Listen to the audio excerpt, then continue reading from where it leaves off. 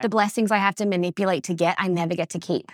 I'm not saying don't be prepped for an opportunity. Right. There's a difference between being prepped and following wisdom and allowing God to open doors and then walking through them unapologetically with your head held high, knowing God's called you to that and trying to like jiggle the door open yourself. I believe that there are steps of faith we need to take. God shows us the next step. He doesn't show us the whole staircase. You have to take the next step to know where you're going. But it's a partnership. There is a time of surrender. And I'm literally right now studying surrender because I'm like, what does it even look like?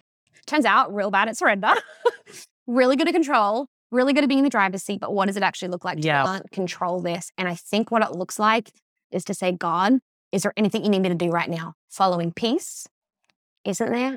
What if I just wait?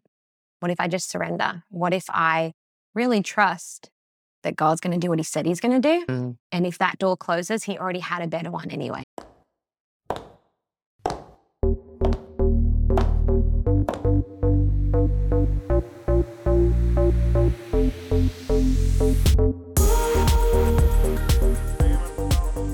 Hey, it's Emily here. You know that uniqueness you have? I call it the it factor. We all have it, but some of us either really need to identify it or start to empower it.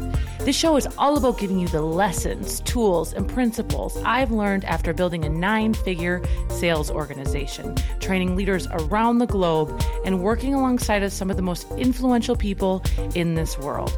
So now it's time to deplug from your outside world and plug into your new world here. Let's dive in. Hello, everyone. I am here today with a very special woman. I was privileged enough to meet her not too long ago, and it was an instant connection because of her spirit, the way she shines through. And what I found out after getting to know her is how wildly talented this human is. She's a leading faith-based entrepreneur. She has changed so many people's lives. She's an author. She's a podcaster. And overall, she is your friend. And once we get going here, you're going to see what I mean.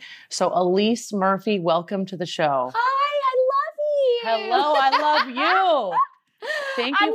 I'm not very good at being, you're so good at that. I'm like sitting here like, let's be friends. I love this. Let's go. I mean, I'm professional, but also, hi, I love you. I love you.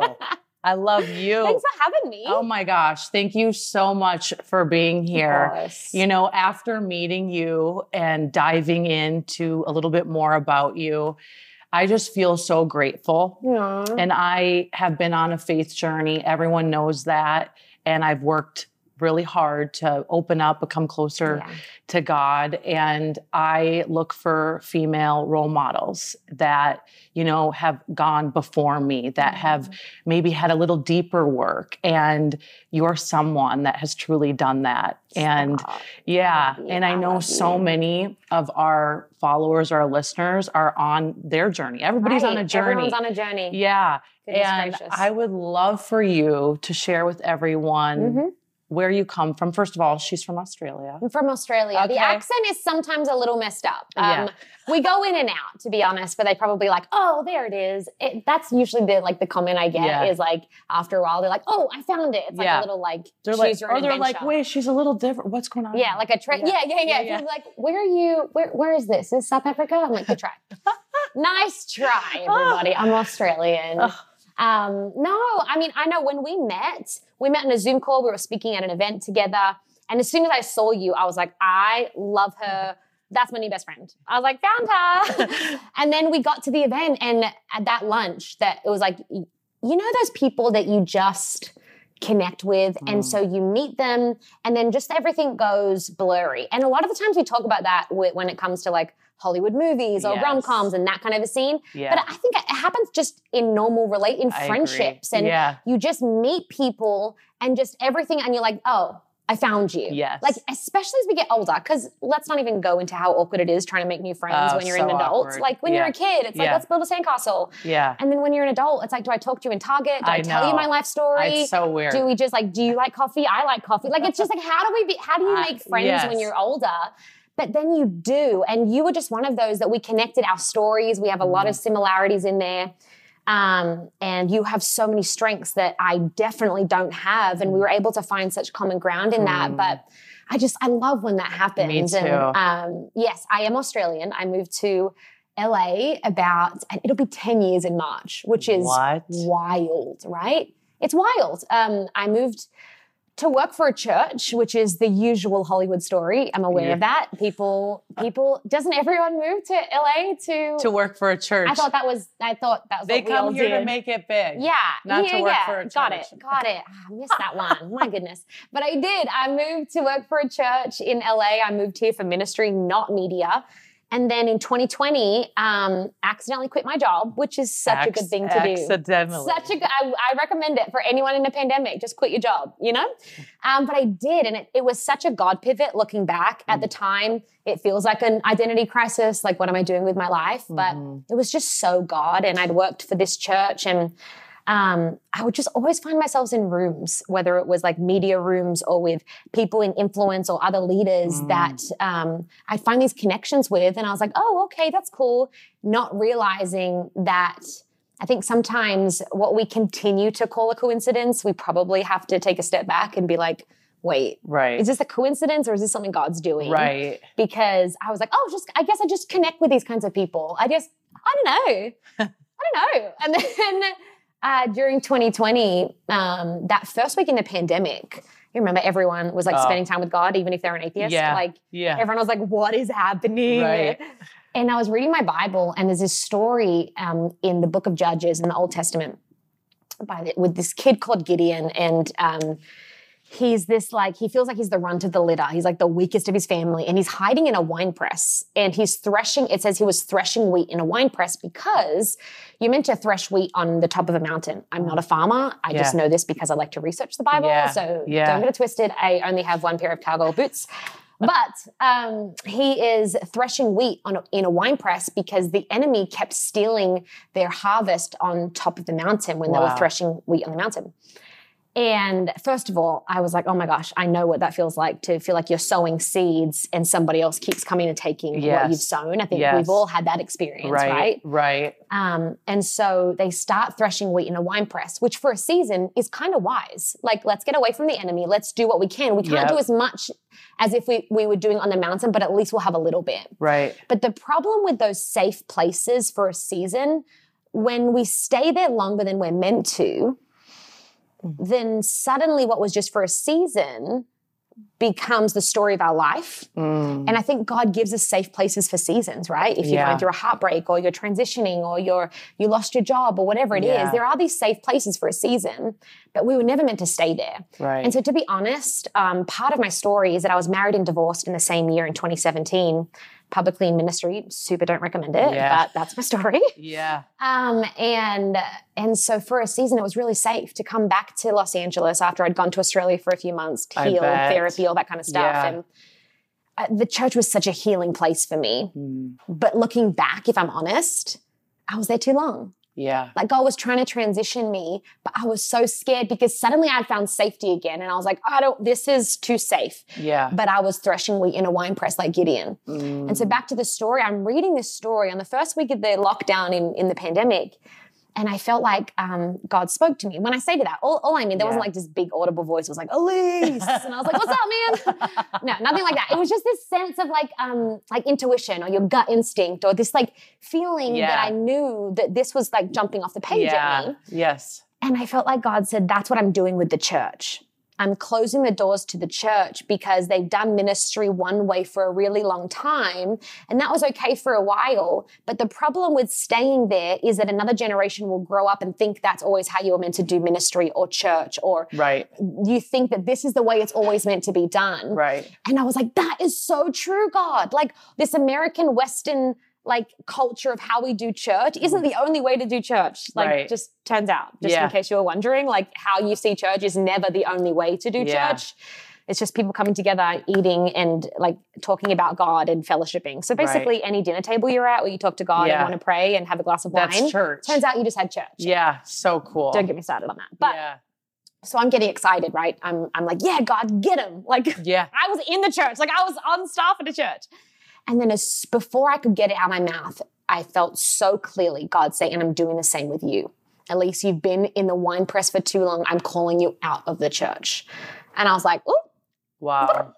Wow. I was like, what? And God was like, yeah, you've been there for too long and I'm not putting you in a place anymore where you are waiting for people to come to you. It's time to take the lid off. It's time to go out there. Yeah. And I hadn't preached in our pulpit for a while, for a good few months at that point.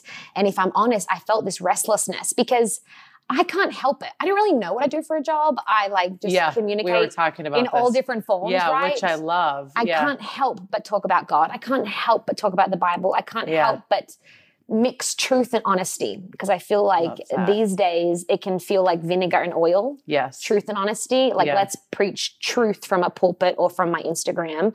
But I'm like, but where's the honesty? Yeah. Like, and what do you mean by that? I've been processing this lately because I didn't know what I meant at first. I was like, I think there's a difference, but that doesn't make sense because those two words, they mean the same thing, don't they? And I think what I mean by that is we have a lot of people that will shout out to the world the truth of what they believe, their opinion, their political view, their faith-based view, their just how you should parent someone, like a child, like whatever it is. Yes. We shout truth, but we hold back our own honesty. Yeah. Like that's a cool principle. Right. But how's that going in your life? Yeah. So like they don't mix it with vulnerability. I feel like, And so it's really easy. I can shout. The easiest place for me to hide is behind a pulpit. Right. The easiest place is when I'm preaching behind a pulpit. I get to actually hide in plain sight. Yeah. But the scary part and yet the most powerful part is when I go, hey, here's the principle from the Bible. Here's what I read this morning. And here's how it's challenging me in my own life. Like I am hiding in a wine press. This season has ended. And I know what God is saying. And this is so tough because here's how it feels. And suddenly, you know what happens? What? Someone leans in and feels permission to say same. Mm-hmm. But if we're just a world that's giving you our 5 principles to success without telling you how much our heart is breaking and how success often is a lonely place to be, if we don't talk about that, then people are just going to feel like they're doing it wrong forever. Forever. And yet, truth and honesty, they should be the same thing. But I think the most powerful places is in those meeting places where we can connect truth and honesty. Does that make sense? It makes 100%. Okay, right. And I have always felt called to explain something like a principle and then give an example or, you know, if I'm going through deep pain, typically, you know, I'll share with people like it's a difficult time. When I learn a lesson, that's typically when I train on it or talk about it because I can process it a little bit more. Yeah. You know, like I know we both have very similar stories of once being, you know, married and feeling like you found forever. Yeah. And then it not. Yeah. Let's go there for a minute if you're open because you can ask me anything. It's just us. It's just us talking. Yeah. You know, I remember like going through my divorce and it was like shame. And like I knew the relationship was over for 1,000 different reasons. And it was just like my soul was like crushed, not only from the healing process, but from a public perspective. Yes. I would get messages from people that don't even know me, that know nothing. And they're like, where's your husband? Like all this crazy stuff. Yeah. And it was so difficult because I'm much like you. I love to live my life out loud. Yeah. So what do you do in the seasons? It was what do you do in the hard season? Navigate that tension. And you're navigating. How much do I say? Yeah. Like tell me if you're open, like how did you, first of all, like you're also a pastor's kid, you know, like how did you navigate living this public life? Not only just public, but like in the church. Yeah. Like how did you even deal with all that? I think from when I was a kid, I've always had a relationship with God. I know God's fun. I don't care what other Christians say. They might be like, the joy of the Lord. And I'm like, where is it, fam? Like, you forgot your face. But like, I do believe that God is fun. I believe that we're meant to have this joy. I think that our lives should be attractive. If you really are in a relationship with the God that created the universe, that's right. Turns out, newsflash, He created happiness and joy. Yes. And that's not surface. Right. It's real. Right. And it's authentic. And so for me, growing up, I knew God was fun. I just didn't think all of God's people were. Like, I was like, I just want to be like that. And so I'd get myself into these precarious situations because I'm just a curious human. Yeah.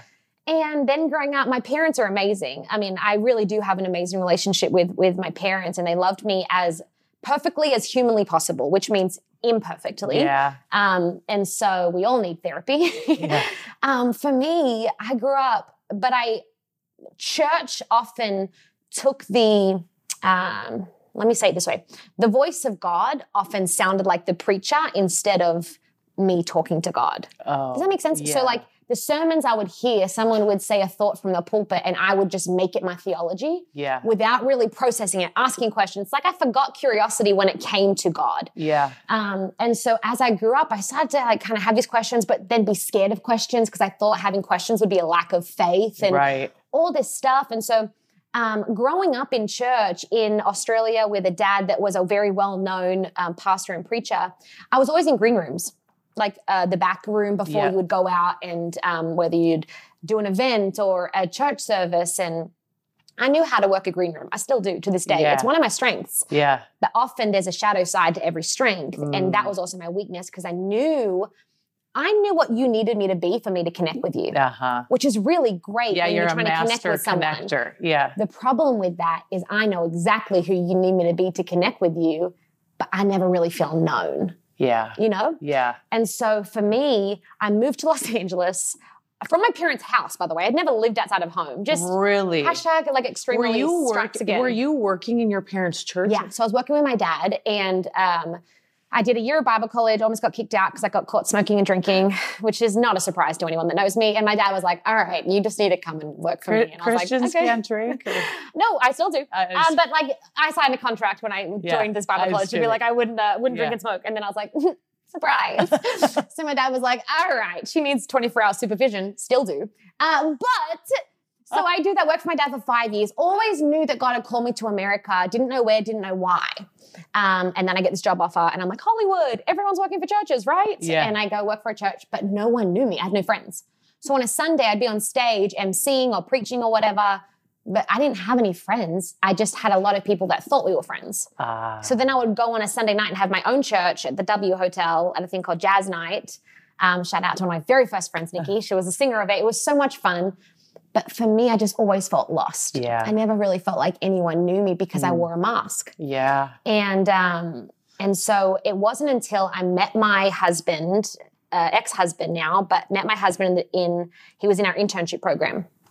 And he was like the hot worship leader. And I was like, hell yeah. I was like, yep, found him. And so the problem was I was so distracted with wanting to be chosen that I didn't stop to think like, do I choose him?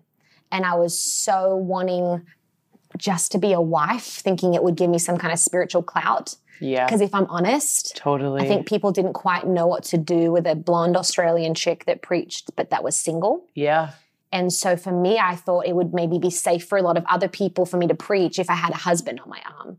And don't get me wrong, I loved him. No, I feel this because even like in business, Is it the same? Yes. Okay. And it's like, is everything okay? Like, it's almost like, or do you want kids? Or it's mixed messages, right? It's mixed messages because we also want to tell people, be happy in your singleness. Right. But if you start to be successful as a single woman, whether it's in business or media or church, and you don't have a husband, then it's like, I know you're happy in your singleness, but don't be too happy. Yeah. You know, because like you're really not experiencing it. And here's the deal. I've always wanted family. I want kids. I want to be married. It's not like you're opposed. I'm not opposed to it, but suddenly I was getting these mixed messages of, you're telling me to be really happy in my singleness, but you're also looking at me with one eye like, well, maybe you shouldn't dress like that or wear that or whatever.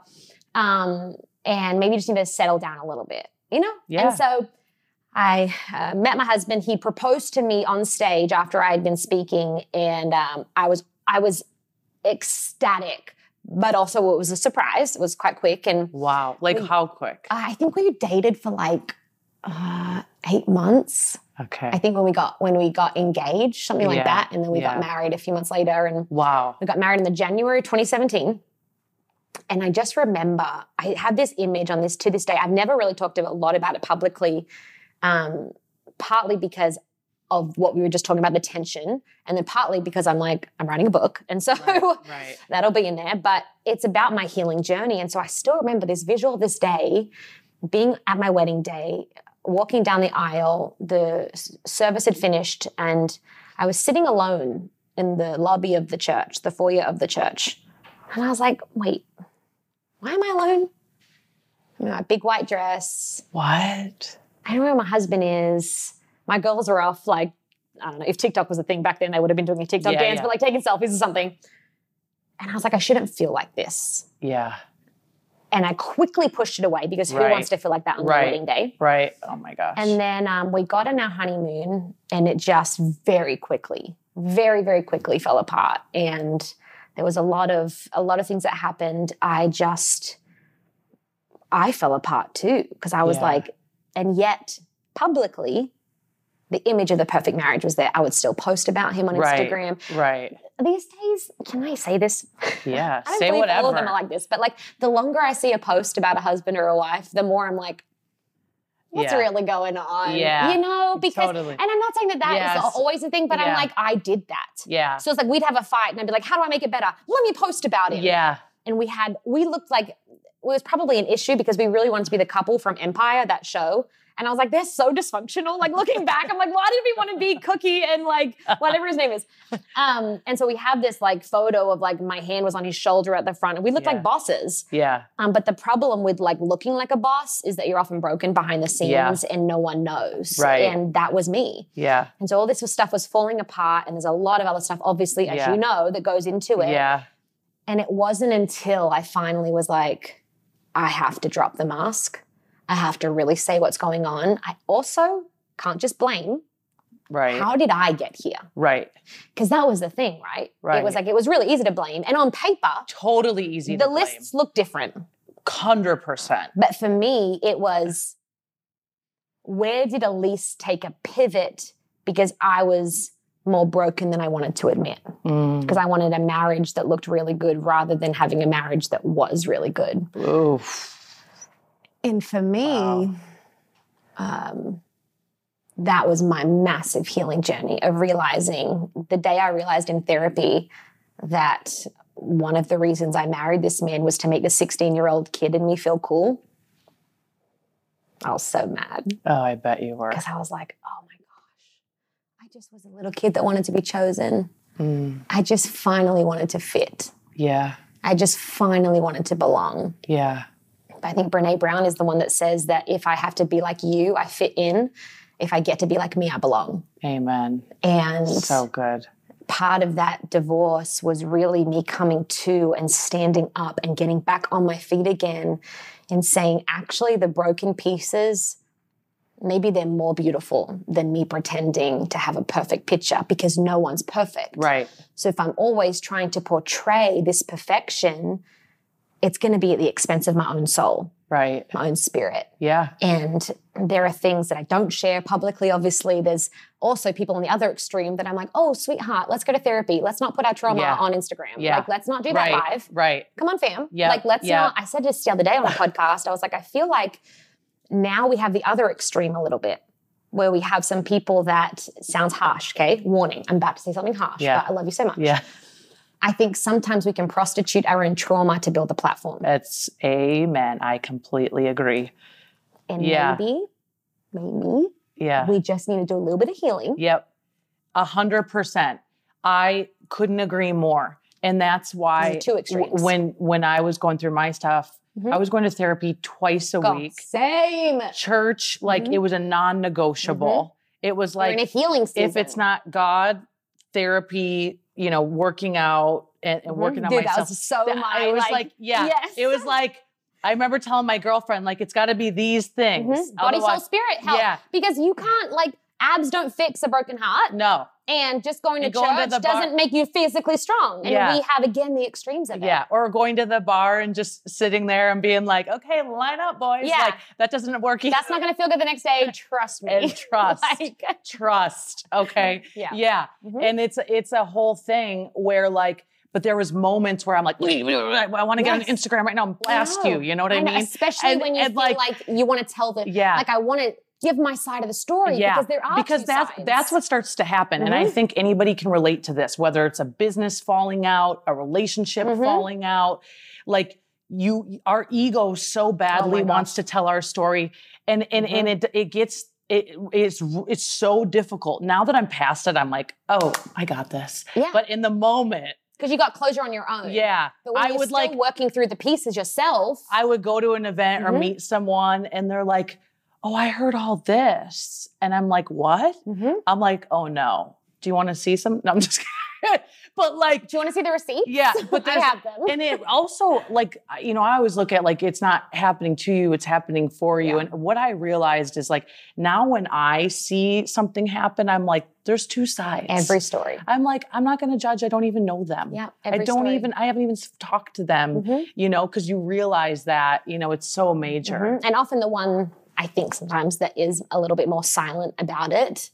Anyway, it's all subjective, isn't it? Isn't it? Really, I'm like, there's layers of healing. Yeah. But I just think that is so important to remember, especially when it comes to Instagram. But that was the tension I had to manage. Well, that was a Freudian slip, marriage. Is because when you do live a public life, there also is a part of you that you're like, I have this platform. So what do I do with it? And it's just navigating that tension, I think, of not pretending everything's fine, but not feeling like you have to go and tell everybody during your process, or like I said, prostitute your own trauma just to build a platform. Sometimes the worst thing we can do for people is bleed on them. Like maybe just wait till it's a scar. Yep. Show your scars. Yeah. Jesus showed his scars. Right. Like if Jesus had scars, why do we think we have to hide ours, first of all? But also... Whoa. Like, It brings tears to my eyes. Well, because I think that's the other, and again, we're talking about attention right now. So while we are seesawing between this pretending to be perfect and then not bleeding on people, but there is that middle ground of once you have healed, why are you hiding your scars? Yeah. Jesus had them. And I just wonder, he had this moment with this guy that people call Doubting Thomas. In the Bible, his other name was Didymus, which sounds like the best DJ name ever. Yeah, it does. They call him Doubting Thomas, but I think I would have been the same because he didn't get to see Jesus when he appeared to the disciples. He was off, I don't know, on Instagram. And then Jesus comes to him and he's like, I don't know it's you. It's a ghost. He's like, it's a ghost. And Jesus is like, it's me. And then he had said to the disciples, unless I see the scars in Jesus' hands, you better believe I'm not believing that he is real. I saw that man die. He couldn't possibly be alive now unless I see the scars. So Jesus appears to him and he's like, hey man, here they are. And I just wonder sometimes if we're in a society that shames scars because actually it's the secret to show someone that there's life on the other side of death. Yeah. Wow. And if you don't show people your scars, not bleeding, not triage. Yep. If we don't show people our scars, but we say we want to be like Jesus, right. That's the difference between truth and mixing truth and honesty. Amen. So well said, Elise. It's so well said. When I train on the it factor, one of my things I have people do is really think about what experiences in life have they had, and I have them write it down. That's so good. Because I really want people to understand, like, your life experiences, especially if you've healed from them, or maybe even acknowledging them, using that to understand what things have come up, what skills have come up because of your trauma. Maybe you had to learn how to navigate. And they don't naturally put that together, right? Yeah. Like me growing up without a father and a single mom, what I realized, like, I'm super independent and I get stuff done because I watched a mom raise 3 kids on her own. But it's just, it's changing that around. So I always have people do that when finding their it factor, because part of your it is your past experiences, your past jobs, your past expertise, like all the things. I love that, because it's like taking then what I said and what you said, it's like your scars have skills. Yes. Wow. Yes. Look at your scars. And sometimes we're afraid of that. We want to forget that ever happened. I don't want to talk about the divorce or that bankruptcy or that abortion or that whatever I went through for someone's story, whatever that is for you, that thing that you leave out. Right. That thing you leave out. In your story. And everyone does it. Yeah. We all have it. It's like, wait, edit that out. Edit out the story. Yeah. But I'm like, no. You don't need to edit it out. Why? Because if you look again at the scars, it'll show you some skills. Yeah. Because guess what? I am a lot more discerning than I was before. Yes, you are. I'm sometimes to the other extreme. Right. We're a little extreme over here. Yeah, same. Sometimes it can be like, Elise, you don't actually have a bad picker. Yeah. Like, you pick well now. Right. Because there is this thing in my gut that's like, no, this is a good person. Yeah. Or I know now that I know things now that I didn't know before. And also, I'm so much more connected to women that have also been through heartbreak. Same. You can't go through something and then not connect with other people that are going through it. Yeah. And I wouldn't be that way or have even just the influence and women that I'm able and have the privilege of leading if I hadn't had been through that. Yeah. And so it makes you such a great mentor. It really does. You said it. There's skills in our scars. I like that. Yeah, absolutely. I like it. How did you lean into faith when you went through this trying time? I mean, I think, first of all, anybody that's ever moved, especially countries, especially careers, it's like a whole psychological thing. Yeah. You go from like, do I belong here? And then you add the career thing on top because our identities are wrapped up in careers. Right. Like what was, and this is fairly recent, like she interviews and talks to some of the biggest celebrities in the world.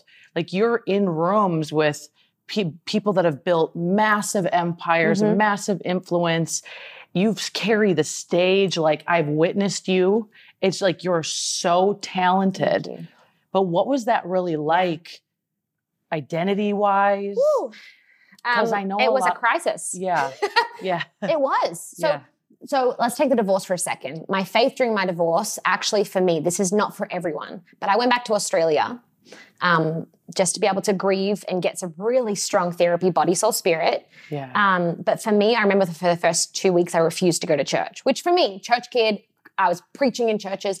I just couldn't do it. Yeah. I couldn't be around happy, clappy Christians when I was pissed off at God. Yeah. Like I was like, I can't do it. Yeah. I can't do it. Sorry, fam. Yeah. And those were some of my most special times with God. I would sit on my balcony. My family went to church with my mom's dog, or our family dog, King Charles Powell Murphy I, Charlie. And I would talk to God and just cry, just be angry.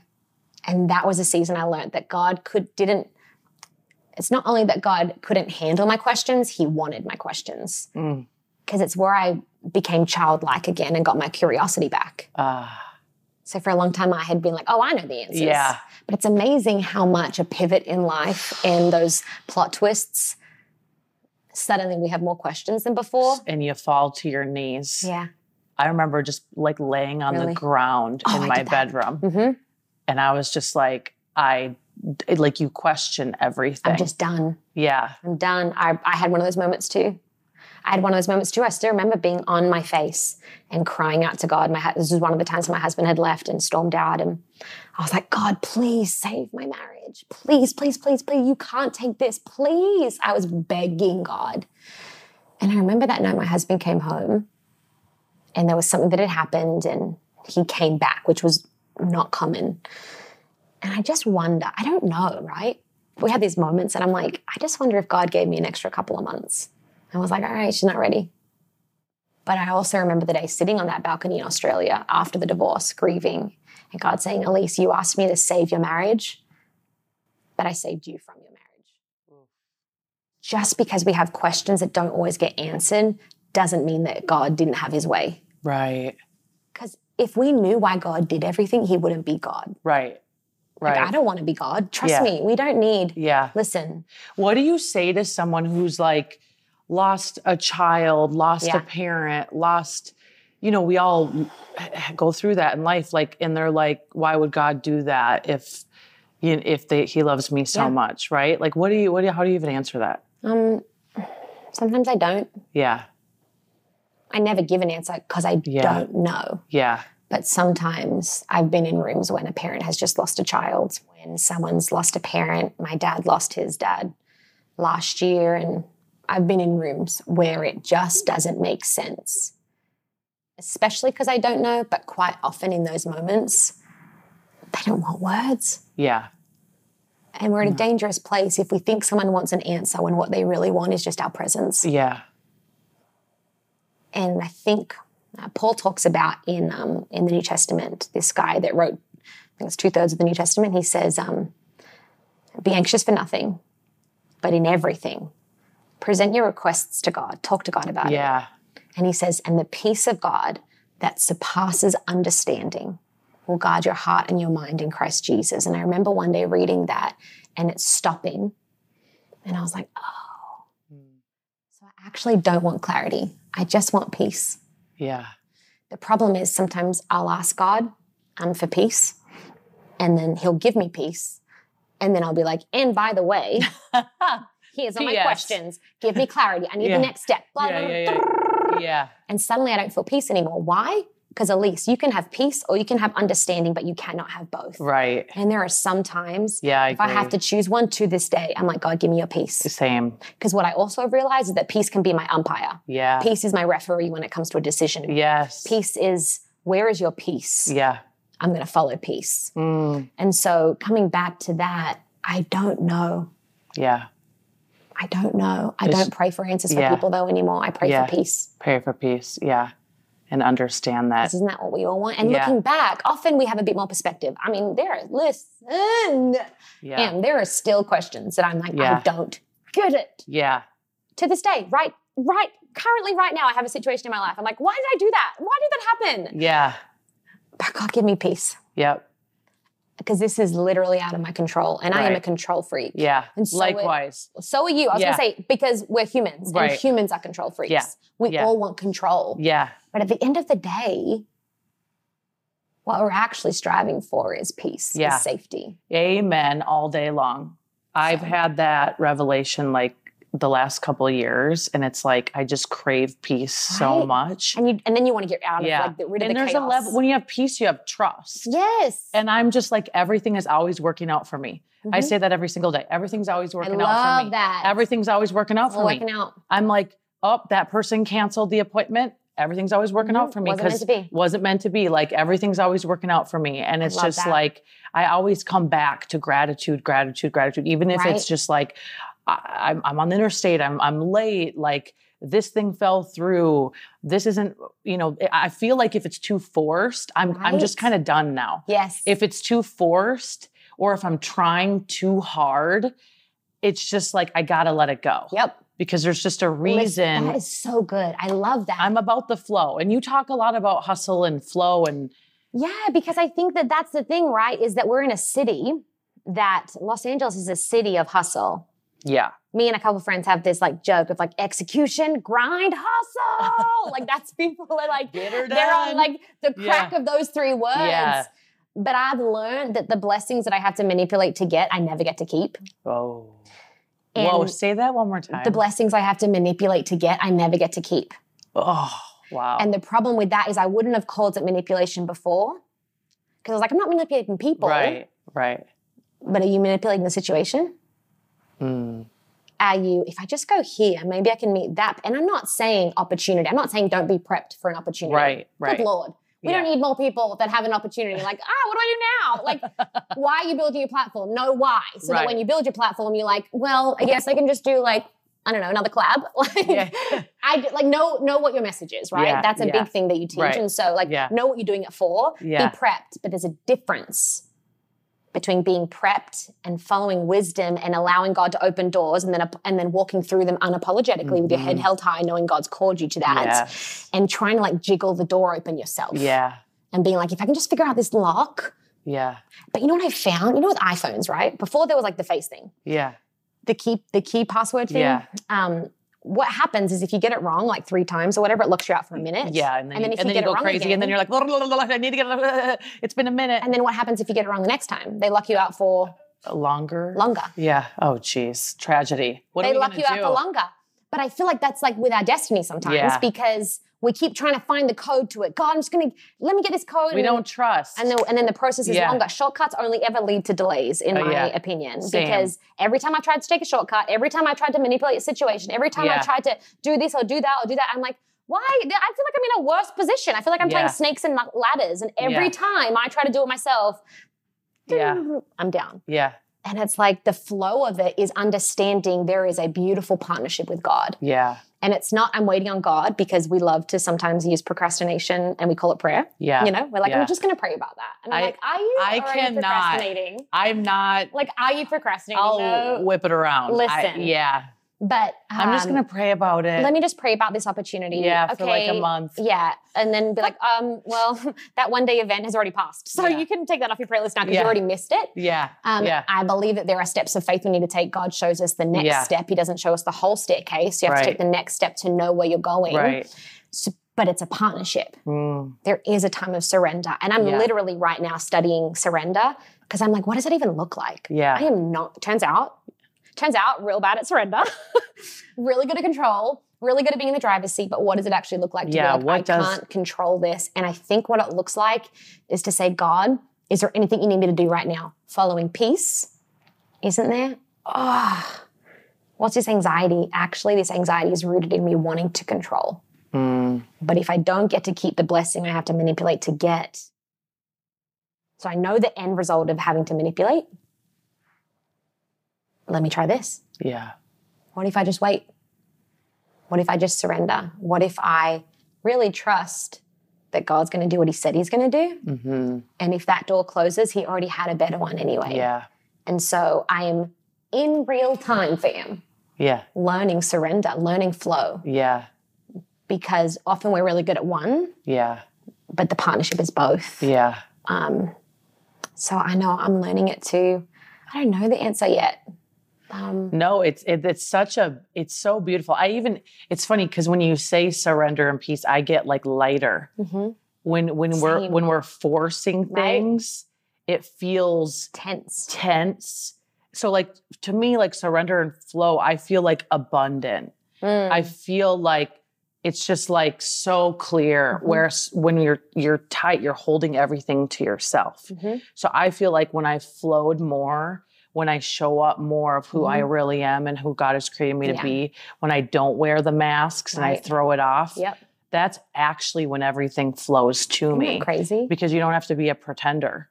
I'm like, this is who I am. Take it or leave it. Mm-hmm. These are my scars. Mm-hmm. I love that. Like, these are my scars. Yeah. And I'm just like, this is my truth, you know? And it's funny because people that often are tense will look at that kind of life and be like, whatever, you've had it all handed to you. Yeah. And it's like, no, actually, no. And that's okay that you can't see behind the scenes. Right. There's plenty of people that look at my life and be like, oh, she lands on her feet just because like that's, you know, it's just been easy for her. And I'm like, right. Let me, I love that. What I want to know, like from you, and I know a lot of other people do as well, like, how do you prioritize your faith? Like how, you know, something I admire about you so much is like, you know, so much scripture, like you can just rattle it off. Like you can preach, like you have devotionals, you've written many books, you know, what is two parts of this? How do you work on your faith? Mm-hmm.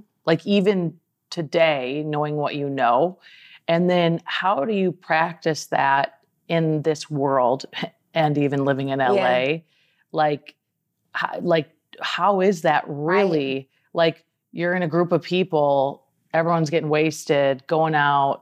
Like, do you bring up God? Do you like, I think people, they really struggle with that. Like, I want to pursue my faith, but I want to live a fun life. What does that look like? There's this verse, speaking of bringing up scripture, this verse, I think it's in Proverbs. And again, I'm trying to get better at my references right now. Yeah. So right now, you'll notice I'll be like, in the New Testament, or Paul says, or like somewhere in the Bible, scripture. Yeah. The fathers of our faith would say, like, I'm trying to get better at being like actually Romans 5:8 or Romans 11. Yeah. Specific. But it does say that out of the abundance of the heart, the mouth will speak. So whatever's here is going to come out here. So when you say to me, oh, that was a joke, I'm like, yeah, but there was something in there because out of the abundance of the heart, the mouth speaks. Or when I'm like, wow, you have so much wisdom and you're like, oh, I don't know, I'm just like saying something I heard. No. That was in your heart because it came out of your mouth. Wow. So I think the Bible, at least in real time, the Bible says that God will, we know, Genesis 1:1. Yeah, nailed it. Yeah, girl. That God said, let there be light. In the beginning was nothing. And then he said, let there, so he spoke words and the world was created. So first of all, why do we think that our words aren't powerful anymore? Right. We have like take backs. We're like, oh, I just didn't mean it, or no offense. I'm like, that was very offensive. Right, right.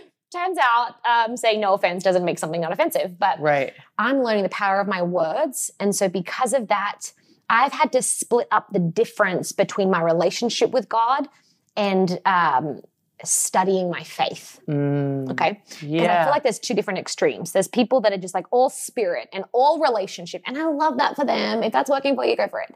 For me, tell me what I believe. Why do I believe that? Because there's too many people these days that are coming at me with their truth that I'm like, last time I checked, truth was a person and his name is Jesus. He said, I'm the way, the truth, and the life. Right. So what does he say? So it's just like made up stuff. Well, for me, I think that a lot of people call truth what sounds good in their life and their worldview. Yeah, yeah. So at the end of the day, like, again, did you take that thought that that preacher was preaching and make it your theology? Or did you study it?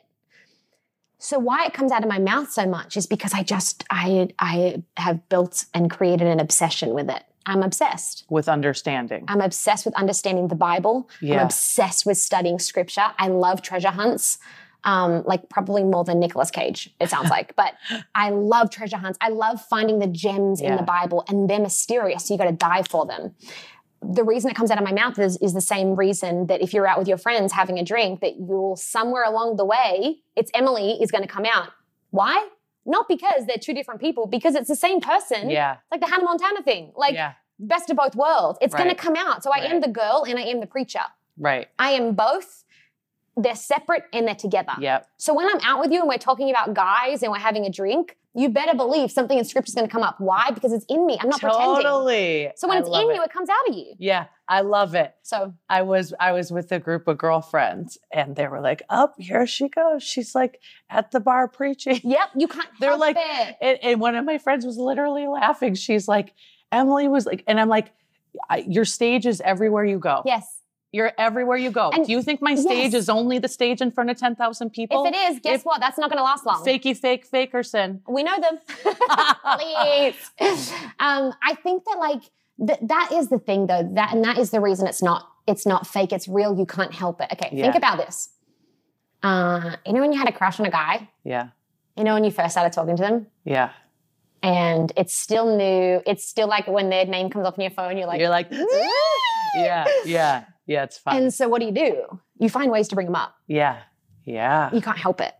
Right. You're like, oh my gosh, I love that we're having a meeting right now about my schedule. Do you know who else has a schedule? Yeah. This guy that I'm talking to. Anyway, I'll have a coffee. Do you know who else drinks coffee? It's so weird. Not even meaning to bring him up, but this guy drinks coffee too. Did you know that? Anyway, so his eyes. Like, you can't help it. Yeah. Because you're having infatuated. You're obsessed. Yeah. It's also a really great, amazing part of being human. It's one of my favorite parts of the human experience. Yeah, it's so fun. It's the same for me. Yeah.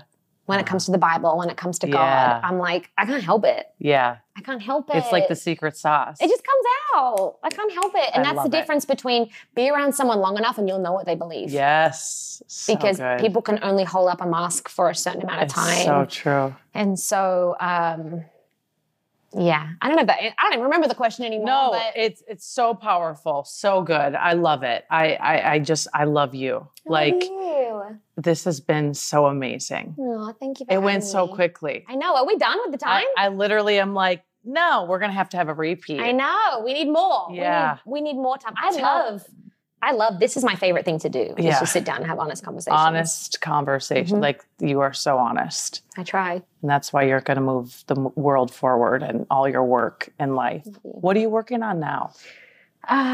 Well, I'm still trying to navigate the old not working for a church anymore, which has also been freeing, but it kind of feels like and I'm not saying the church was a cage at all. I'm a church girl through and through. I love the church. It's one of my obsessions.